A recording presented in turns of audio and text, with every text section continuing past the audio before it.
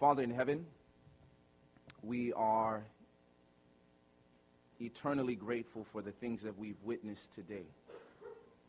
We've witnessed the dedication of men to the service of God in His church, to make commitments of honesty in their finances, to be men of courage and of integrity at home, and to serve the church of Christ and to leave an example and a legacy of righteousness.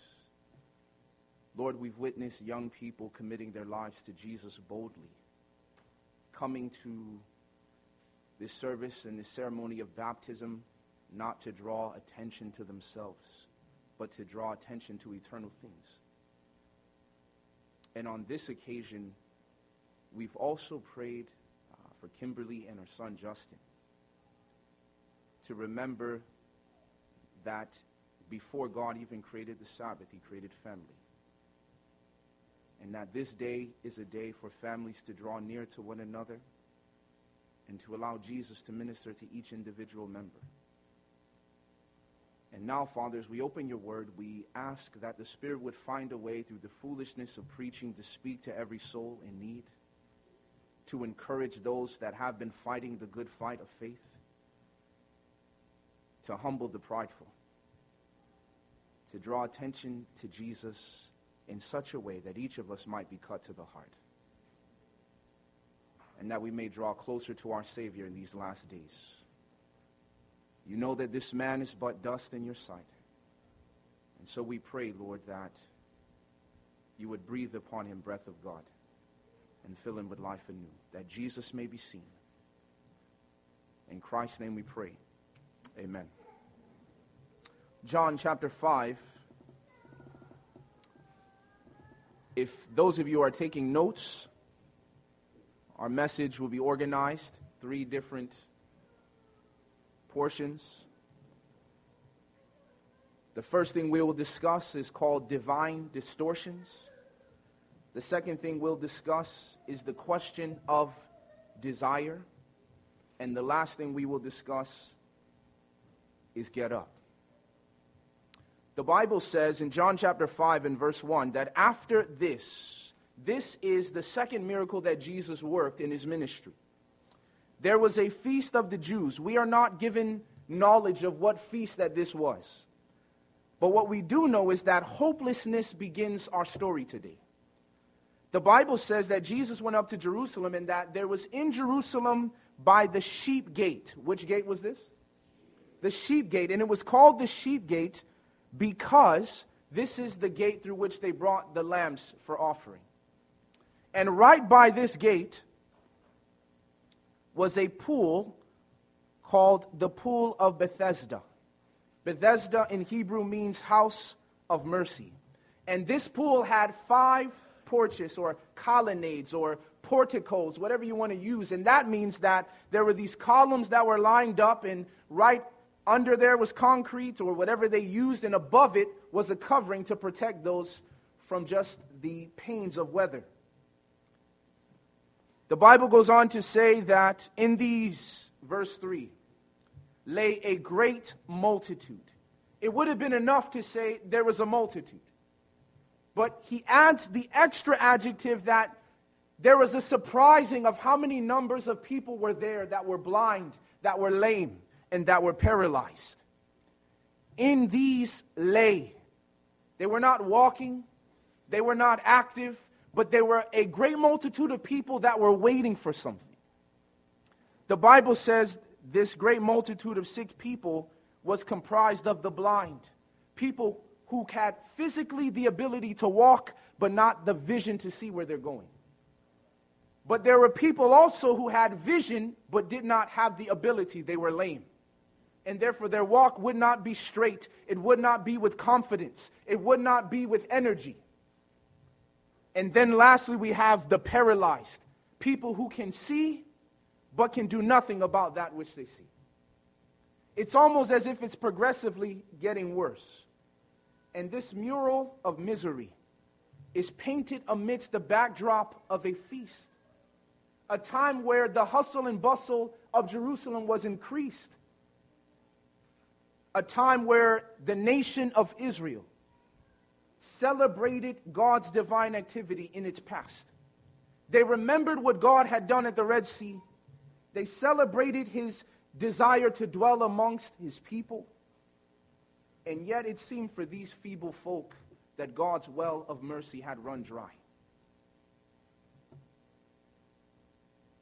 Why are these people here? Some people were in these porches because of their own sin and abuse of God's temple. Some people were there because of a bad choice of a moment. Some people were there because life just seemed to deal them a bad hand. Circumstances just didn't go their way. And still others were lying in the porches of the pool of Bethesda in despair due to the evil or irresponsibility of others. The Bible says these men were right by the sheep gate. And that means, you see, in the days of the Jews, you could not hide the blind, the lame, or the paralyzed, or the withered in nursing homes, or hospice, or hospitals. Though there were leper colonies, given by instruction of God, but also for the well-being of society, because leprosy is a contagious disease. But indeed, the people who saw these lame folk, these sick people, were those who were the most religious, the people who most often frequented Jerusalem. They were the most apparent to the most religious, in fact, the priests, who were often in and out of those gates. And yet these men felt no sense of compassion. There was no prayers for these people. There was no aid. There was no saying, maybe we should have a special temple service for this great multitude of impotent folk that lay upon this porch right in plain sight. But this multitude crowded around, the Bible says, what they thought was a fountain of healing. It says in verse 3 that they were waiting for the moving of the water. For an angel went down at a certain time into the pool and stirred up the water. Then whoever stepped in what? First, after the stirring of the water, was made whole of whatever disease he had. You see, apparently, the only hope of cure and radical change of life for these feeble individuals was this fountain of youth, or healing. A belief was noised abroad amongst the ill that when this pool of water was troubled, that it wasn't the movement of wind, it wasn't a minor tremor under the earth that caused the stirring of the water, nor the steps of the multitudes coming to celebrate the feast at Jerusalem, but that it was an angel from heaven. And whoever steps in first, not the one with the greatest need, not the one in the greatest need of mercy or kindness or the love of God, not the one who's been there the longest, but the person who was there first. It doesn't take much imagination to see the ruthless competition instituted by such a situation. You see, you can almost see the young, lame girl trampled by a desperate blind man as he and perhaps hundreds of others stampede to what they believe to be the water of life. Trampled down this young girl, and indeed many people lost their lives in pursuit of life itself. Crushed by those who were stronger. And it is no less true today that those often most in need of mercy often deny it to others. Yet, if it is an angel that troubles this water and incites this malicious mob, is not heaven to blame? If God wants to send one angel to trouble this one pool in Jerusalem for this great multitude of impotent folk, then what does this say of the mercy and the love of God? What does this say about the fact that is God's mercy for the first? Is his mercy for the fastest? Is his mercy only for the strongest? He is poor and limited in mercy. He does not have enough for each and every diseased soul. And therefore, individuals walk away with a divine distortion. That surely a divine distortion has emerged in this circumstance. It was Mother Teresa who only 3 months before she received the Nobel Peace Prize in 1979 said to a close confidant and friend in a letter these words: Jesus has a very special love for you. As for me, the silence and the emptiness is so great that I look and do not see. I listen and do not hear. The tongue moves in prayer but does not speak. In Mother Teresa's mind, this woman who was moved to do so much good was plagued for 40 years of her life, all the kind deeds in Calcutta, all the things she did through orphanages and teaching schools in open air. This woman was constantly haunted by the sense that God had abandoned her. And that she was able to write to another minister, a father in the church, and say, Jesus has a very special love for you. But as for me, there is nothing but silence and emptiness. It is a divine distortion. When the Bible says that like as a father pities his children, so doth the Lord pity them that fear him. The Bible says that God gives grace to the humble. The Bible says that blessed are the merciful, for they shall obtain what? Mercy. The Bible says, even though you once were estranged from God, but God, who is rich in mercy. There should have been an amen. You wouldn't be here if God were not rich in mercy. Your spot would have been given to the strong. The Bible says, but God, who is rich in mercy, because of his great love. See, this divine distortion has emerged out of the simple fact of how do we change our human condition? How do we get out of the problems that we have? In every human soul in this room, there is a tension. You may not show it in this time. You may not show it to those who are around church, but there is a tension in every soul. There is a pull and a draw to that which is self-destructive. There is a desire and a pursuit of that which dishonors God, dishonors our own bodies, and dishonors the church of Christ. And in that tension, we know this is wrong, like the Apostle Paul. I consent that this is what is good, but to perform that which is good, I do not find. And however we respond and think, what has God done to get us out of this situation, can easily lead to divine distortions of who he is. But the Bible hones in on one particular case amidst this multitude. The Bible says in verse 5, now a certain man was there who had an infirmity 38 years. When Jesus saw him lying there and knew that he already had been in that condition a long time. Let me pause there for a moment. The Bible suggests in verse 14, Jesus tells the man after he heals him, he says, Jesus found him in the temple and he said to him, see, you have been made whole. What are those next words? Sin no more. Suggesting that the man was in this situation because of his own sin. It was your own fault. But now he's here as a result of his own sin, his own selfishness, his own refusal to love God supremely and to love his neighbor as himself. He is sitting beside this pool of water as his only hope. And the only reason why this is significant is there was a superstition in this. And the fact that on the day of a baptism, people may think the water has some supernatural value when it does not. This water does not change people. And some people are just waiting for the stirrings of the water, but there's nothing in that water. We're simply baptizing and bringing up wet devils. Demons coming out to say, oh yes, here's the testimony. But in reality, it is not the stirring of the water. It is not the moving, the going down with the pastor's hand over your mouth that creates the change. This is a public illustration of a change that has already taken place under the guidance of the Holy Spirit.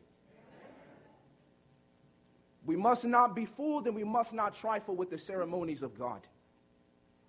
Too often churches are rushing little children into baptismal tanks. That's why we see a surge of rebaptisms.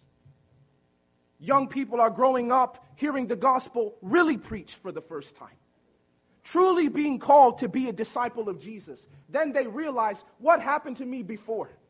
What was I doing when I was 11, when I was 9, when I was 13, getting into that pool, going for a swim with the pastor? At the end of the day, when we come to this knowledge, then they realize, I want to do baptism for real this time. Not just to add numbers to the church, not just to get names on the church books, because people's names can be in our books, but not in Jesus' books. And that should be a question for every church board. Does your church books match Jesus's?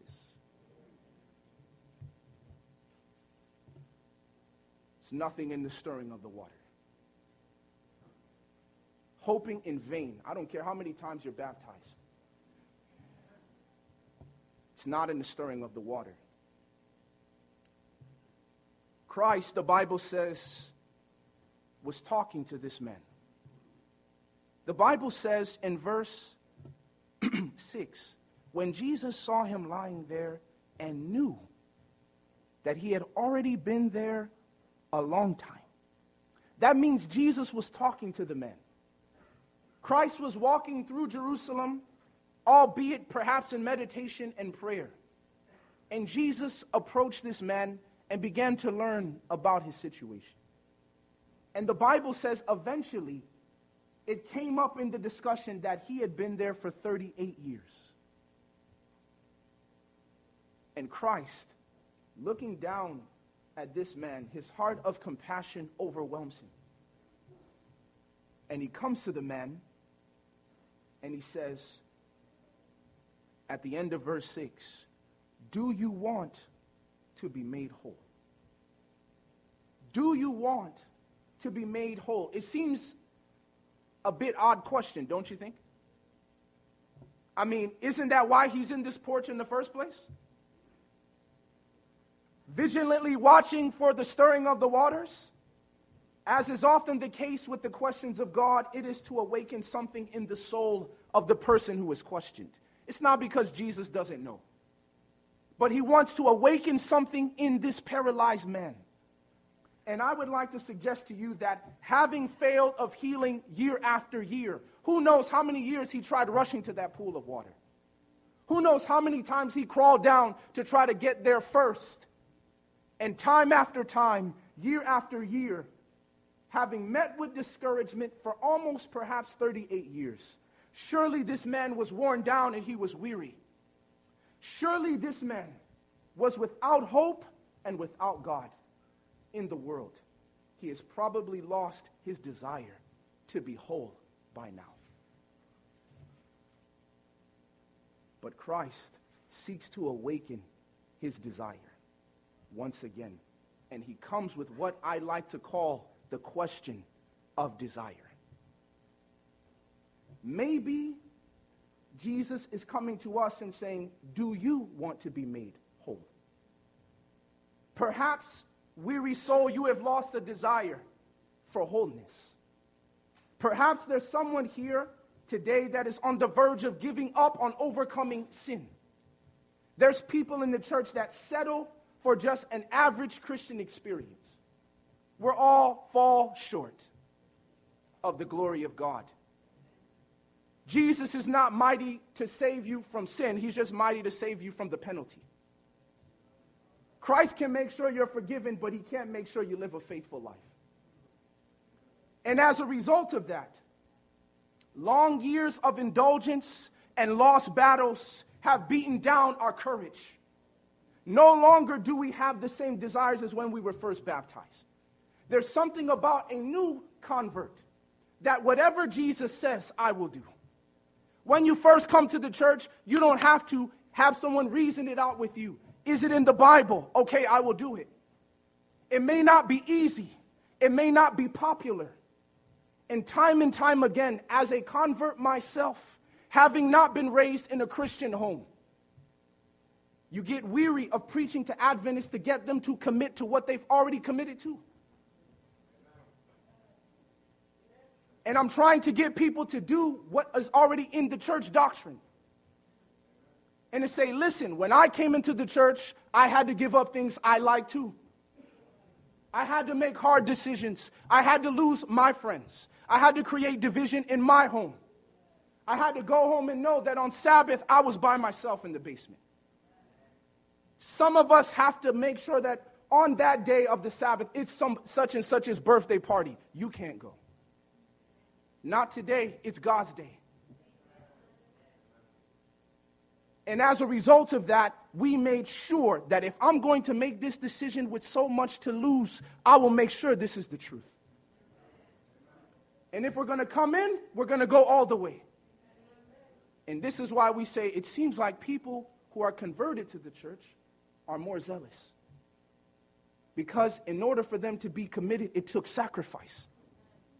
And when you sacrifice something, you take it seriously. But for those of us who think we're born into the church, it's like no sacrifice is made. I know these things. I grew up with them. I know about the songs. I know the little ditties. I know the little jargon that we throw around. But when someone calls you to the call of discipleship and says, listen, like Dietrich Bonhoeffer, when Jesus calls a man, he bids him come and die. You're through. Your life is all about Jesus from this point forward. You live in harmony with his doctrines. You do his will. You're about his business. And everything you own belongs to him. Getting off my notes. The Bible says, do you want to be made whole? He comes to each and every soul with the question of desire. He comes to the drunkard and he comes to the depressed. Do you want to be made whole? He comes to the sexual profligate or the pornographic addict. Do you want to be made whole? He asks the abused, the anxious, the angry, do you want to be made whole? You see, there's something in preparation for this, not only for individuals in this room, but for the church at large. Not only does it come to you, but it comes to us as a body of Christ. Do you want to be made whole? Perhaps we have lost the desire to ever be a church alive with evangelistic fervor and undying charity and love.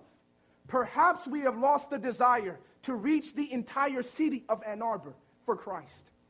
Sometimes we beat up on our church so much, we can kill any desire left to be what Jesus called us to be. I know the church is not what it's supposed to be. We know the people are not perfect, and we tell people who are baptized all the time, the things that I'm telling you, you're going to find a dozen people who aren't doing them. But this is what the Word of God says. Every organization has people that do not live up to its expectations. When I was in the Marine Corps, there's plenty of Marines who do not fulfill the requirements. And unfortunately, they still get the title Marine. And there's nothing you can do about that. But if we know, then we are doubly accountable. Not only before men, but before God.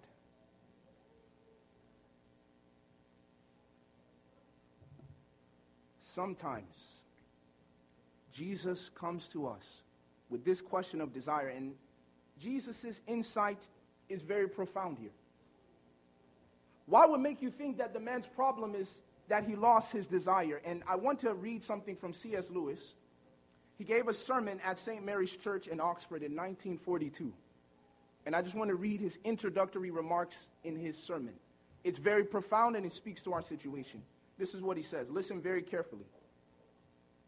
He says, if you asked 20 good men what they thought the highest of the virtues, 19 of them would reply, unselfishness. But if you asked almost any of the great Christians of old, he would have replied, love. You see what has happened?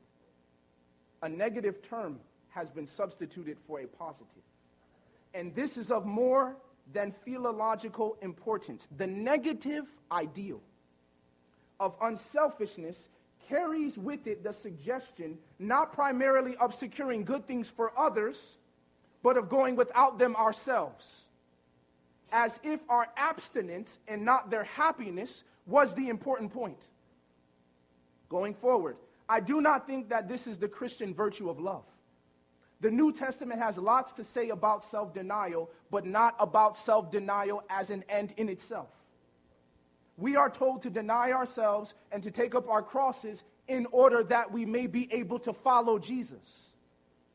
And nearly every description of what we shall ultimately find, if we do so, contains an appeal to desire. Indeed, if we consider the unblushing promises of reward and the staggering nature of the rewards promised in the Gospels, it would seem that our Lord finds our desires not too strong, but too weak. We are half-hearted creatures, fooling about with drink and sex and ambition when infinite joy is offered us.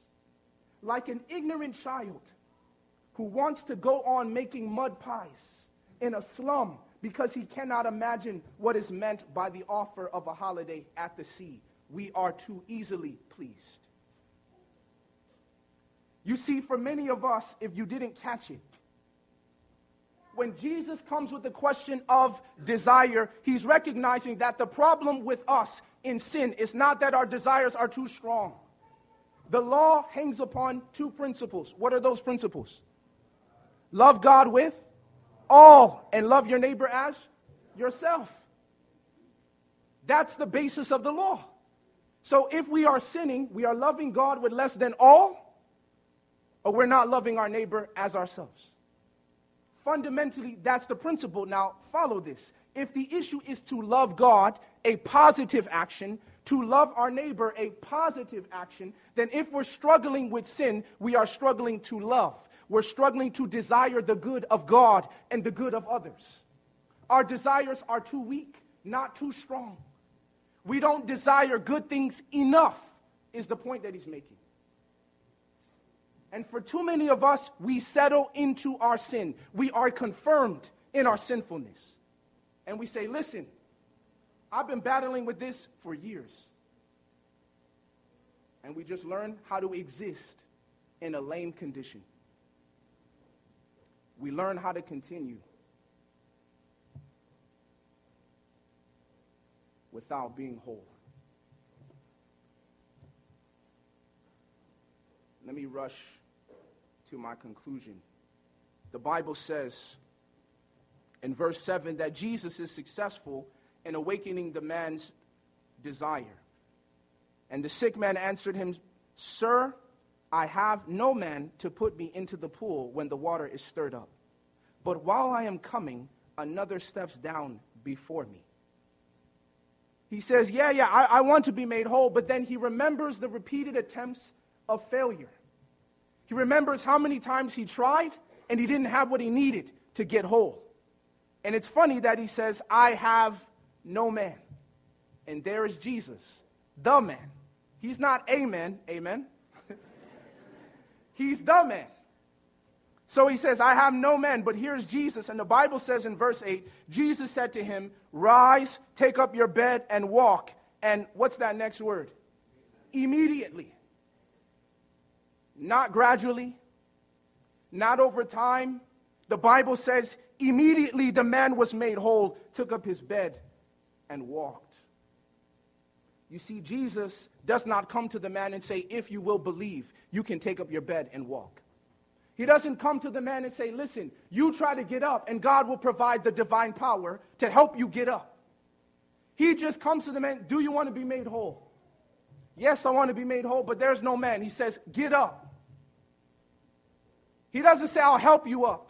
He doesn't say, I'll grab you and help you stand up, and as I'm lifting you, your bones will receive strength. The Bible just says, Jesus just said, get up. That's it.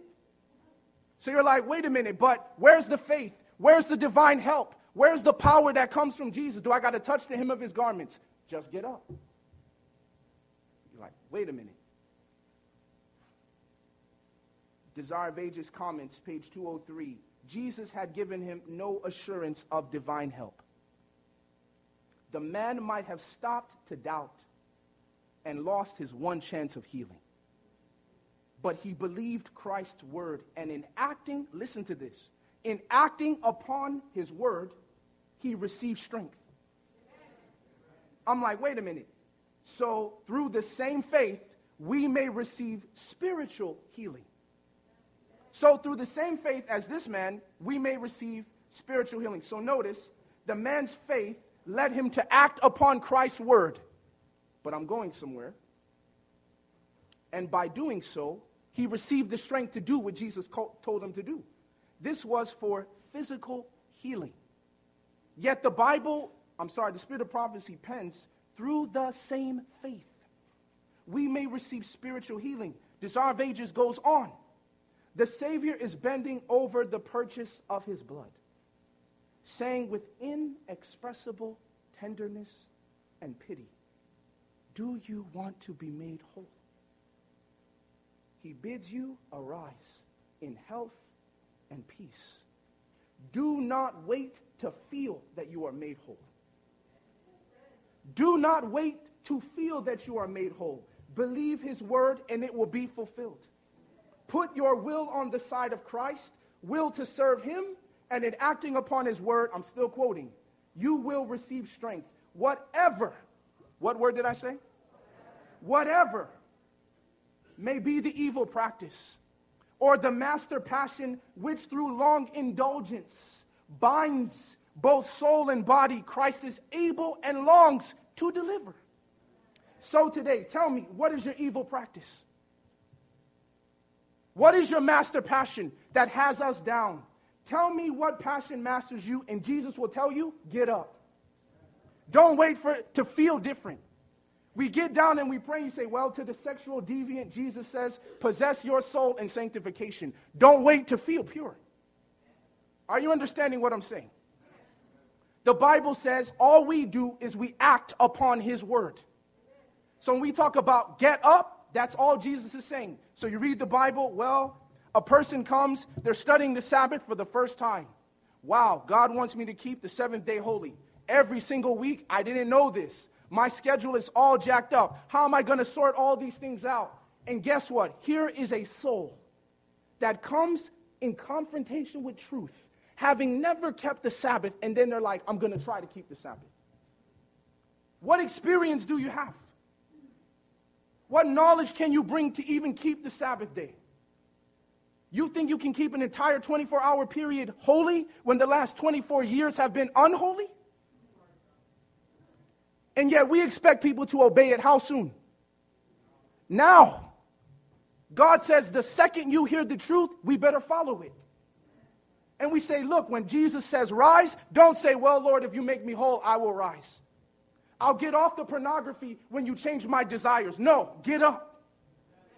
Lord, I promise I'll break off this relationship if you take away these feelings. No, get up. Lord, you know, I'll finally change my diet once you find me some good tasting vegan food. No, get up. Lord, I promise I'll stop being insecure if you can just give me better pictures of the love of God. The Bible says you are complete in him. Get up. To the depressed, he says, be strong and of a good courage. Get up. To the angry, Jesus says, be angry, but sin not. Get up.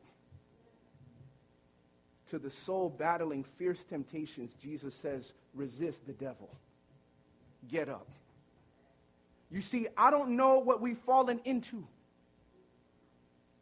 I don't know what muck our lives are in when we leave this place. We can look pretty on Sabbath. But the reality of the gospel, as we looked at in Sabbath school, brings us low. It lays the glory of man into the dust. There is no glory for us in preaching the gospel. All the glory is for who? For Jesus, but we don't want that. We don't want to look bad. We don't want people to know how messed up and broken our lives is. And Jesus says, okay, you're better looking whole rather than being whole. So I ask you the question again, do you want to be whole? If you want to be whole, then get up. Don't wait. It doesn't take delay. It doesn't matter if you're the first person to respond to the appeal or the last. The mercy is still there because God is rich in mercy. And as long as you get up, as long as we act on Jesus' word, the power is given. The very moment we decide on our knees in prayer, Lord, I will keep the Sabbath day. There's power right then. The moment we come, Lord, I want to live a pure life. There's power right then.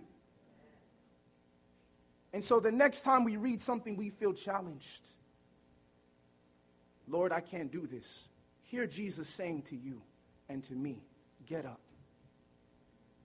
To the church in Ann Arbor that says we're one lonely church in this city, God has given us a message and the Holy Spirit to reach this entire city for his name. Don't ever let anyone put this church down. It is Jesus' church, and as soon as we accept the call to go make disciples of all nations, that includes the city of Ann Arbor, then get up. Go into a board meeting. We don't have the finances. Get up. Because the moment we start doing God's work, the money will come in. But we're too busy waiting for Jesus to do something first before we obey. We must obey. We must act on Jesus' word. And that very moment, power comes. I want to end with a familiar story.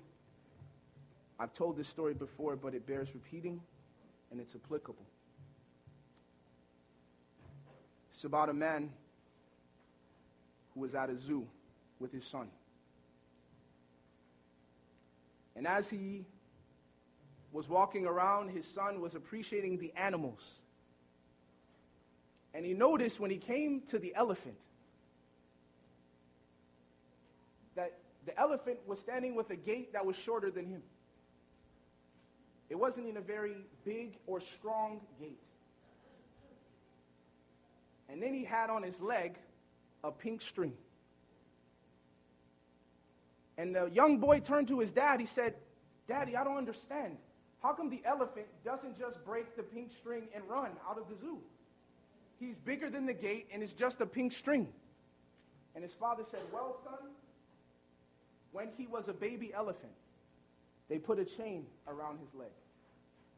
And as he would try to break free, he would kick, and he would kick, and he would kick, and he would kick, and he couldn't break it. Then as he got bigger, became a bigger elephant, they put a bigger chain on his leg. And he would kick, and he would kick, and he would kick and try to break this chain, but he couldn't break the chain. Then he got a little bigger, and they put an even bigger chain on his leg. And he would kick, and he would kick, and he would use all of his elephant power to break. And eventually he realized, I cannot break this chain. So then at that point in time, they took off the chain and they put on a pink string. And they said, why? Because the chain is no longer on his leg. It's on his mind. And as long as he feels something on his leg, he doesn't even try. And I believe today, Jesus is calling many of us in this church to break the pink strings that the devil has put on our legs. We are not bound, Jesus says, because of a lack of power. Jesus has the power. We're not bound because Jesus lacks willingness to heal us or to make us whole. We are bound because of our will. We've lost our desire for holiness. And in that moment, Jesus says, listen, sometimes angels are walking around our churches with members with pink strings, wondering why they're still captive. And God tells them, the chain is not on their leg, it's on their minds. Every head is bowed and every eye is closed. Every head is bowed and every eye is closed. Jesus is calling. He is calling that soul that is paralyzed, that is blind, that is spiritually lame. And I'm wondering if there's someone today that says, Lord, I hear you speaking to me this question of desire. And that this morning, Lord, you've awakened a desire in me again for that first idealism when I first gave my life to Jesus. If you want to say, Lord, I hear your voice, and you have awakened that desire in me this morning, I just invite you to stand to your feet. You say, Lord, you've awakened something in my heart. You've awakened that desire.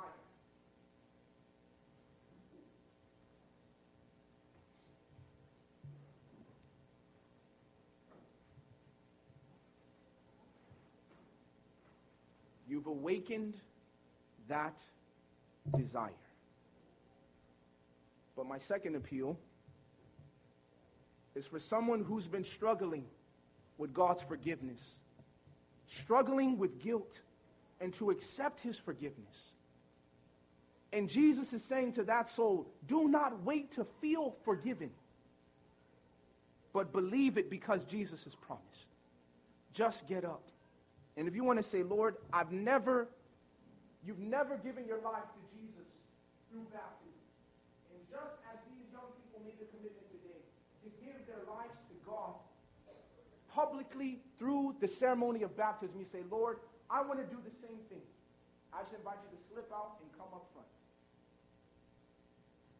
Slip out and come. You've never given your life to Jesus through baptism. And you're saying, I want to publicly take my stand on Jesus' side. Slip out and come. My third appeal is for someone who's been struggling with a sin for a long time. And you want to come to Jesus today and say, yes, Lord, I want to be made whole. I want to be made whole. And I want to will to do what Jesus has commanded, trusting that he will give me the strength as I act upon his word. Just slip out and come so I can pray for you.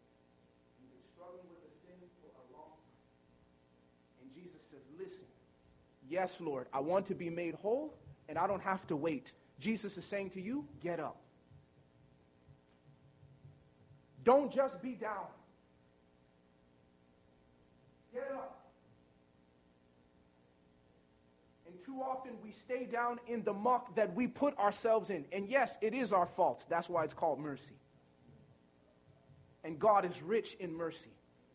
And he's saying, get up to that soul that says, Lord, I've been down. And yes, today I want to be made whole. Come. Just slip out and come. Yes, Lord, I want to be made whole.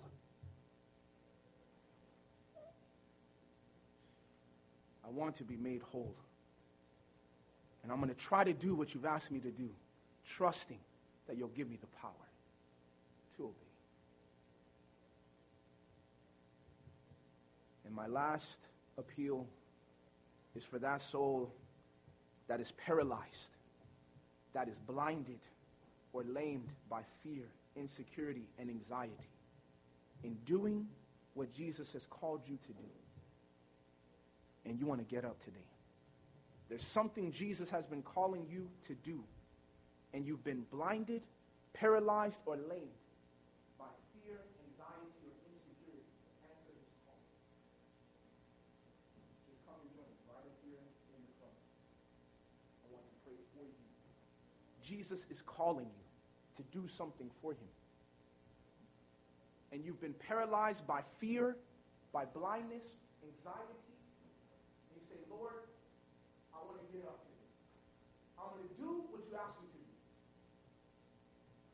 I'm not going to wait to feel like I'm worthy to do it. I'm not going to wait to feel forgiven. I'm not going to wait to feel like this is the right time to break off this relationship. Lord, I'm going to get up today. I'm going to do what you called me to do. I'm going to get up. And the next time that we find ourselves down, that's all we say. Hear Jesus telling us, get up, take up your bed, and